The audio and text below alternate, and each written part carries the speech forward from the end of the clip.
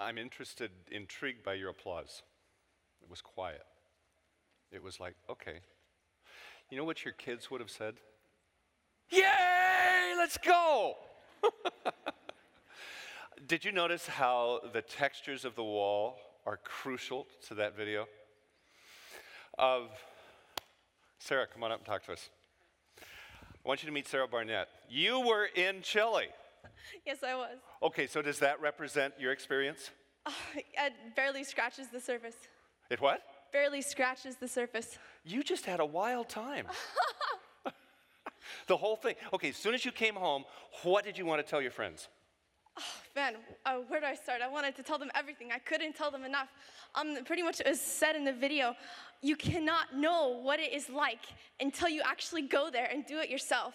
I just want everyone to know, everyone who's eligible to go, that you gotta go. You'll never be the same. It's just something you have to do. Because the Lord just blesses you so much, to experience what it's like to give every second of your time, like I said, for the ultimate purpose. So describe what you were like before you went and what you're like today. What's the difference? Well, I haven't been out of the United States much in my life. And so us as Americans, no matter what our income is, we're very, very spoiled. We have heating, we have air conditioning. Most of us have dishwashers and washing machines. And we have all of these things. And most of the time, we always have food. And we don't really have to, sadly, we don't have to ask God, I need some food today. And so after I came back, it was so hard to come back to the United States because I was so used to asking God for everything, and God always came through.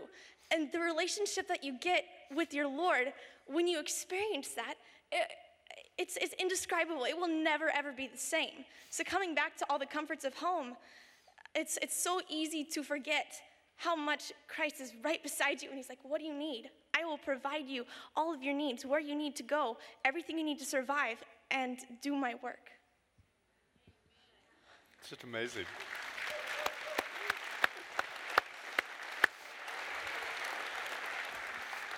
You can't talk without using your hands? No. I noticed that. It's not possible. It's just a gift, isn't it? It's a disease. That's really cool. What did you use your hands for in Chile? Oh, okay. Well, we of course built the church, our site, Nueva Jerusalén. We laid block. So you got your hands in the mud. My hands, it's a miracle that my hands are here today, and they do not have any scars on them. What happened to me is my hands, I guess my skin is very sensitive, but in the mortar and in the grout that you put between the blocks and whatnot, it has something in it that eats away at your skin. And of course, I had leather gloves on, and I even had gloves that had rubber on them later. And it decided that it was going to eat through my gloves and then eat through my fingers. You were popular. You're going to get all the way in there. And so by the end of the trip, oh man, I wish I had a picture. It's really funny. I had 9 out of my 10 fingers wrapped in gauze. I could not use my hands for anything. Shane and Lisa, you heard from them last night. They were my site leaders. Lisa spent about a half an hour wrapping my fingers. So that was a total experience. And I don't have scars on my hands right now, but I wish I did because because of the experience I had. No, I'm serious. Like those scars and those holes in my hands were working for Christ. And there's nothing else that I would rather do.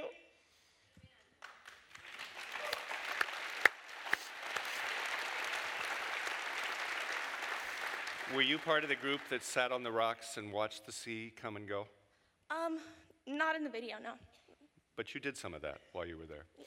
You opened your Bible during that time. Where did you end up? Our entire group spent that time in the book of John. We kind of had a theme verse, though. It was in Hebrews. This actually was what meant the most to us. Hebrews 12, 1 through 3. And Shane actually had all of us, memorize this verse.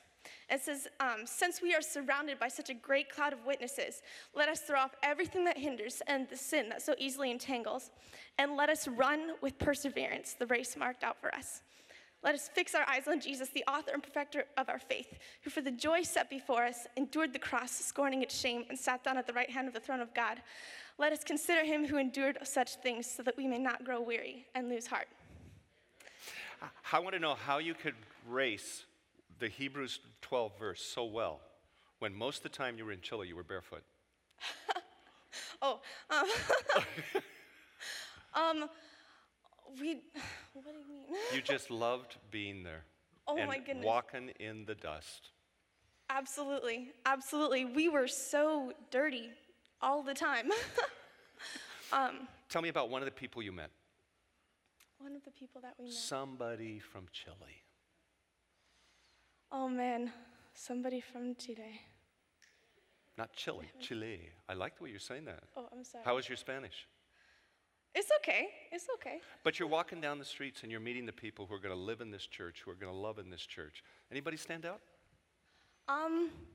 There was a little boy who was around our site a lot, and his name was Omar, and he was the pastor of one of the church members, and he always had a Spider-Man suit on. So Spider-Man came to your church activity. Spider-Man was at our church all the time. He would say, Omar, Spider-Man, and he would go, as many times as you would ask him to. He was a huge, huge blessing on our site. Everyone just watched Omar and just saw Jesus through Omar tremendously. There's 1,000 questions I'd love to ask you, Sarah. But all of them summarized with one very simple one. Today, when you go home, how are you different? I have more energy and passion for the Lord than ever before. I want to sacrifice everything. It's not that I'd be willing to, but I want to. I'll be different today because I got to share with you, like when I came home, I want to tell everyone I can. And when I got the call to come talk to you guys, that's all I want, is for you guys to know what it's like.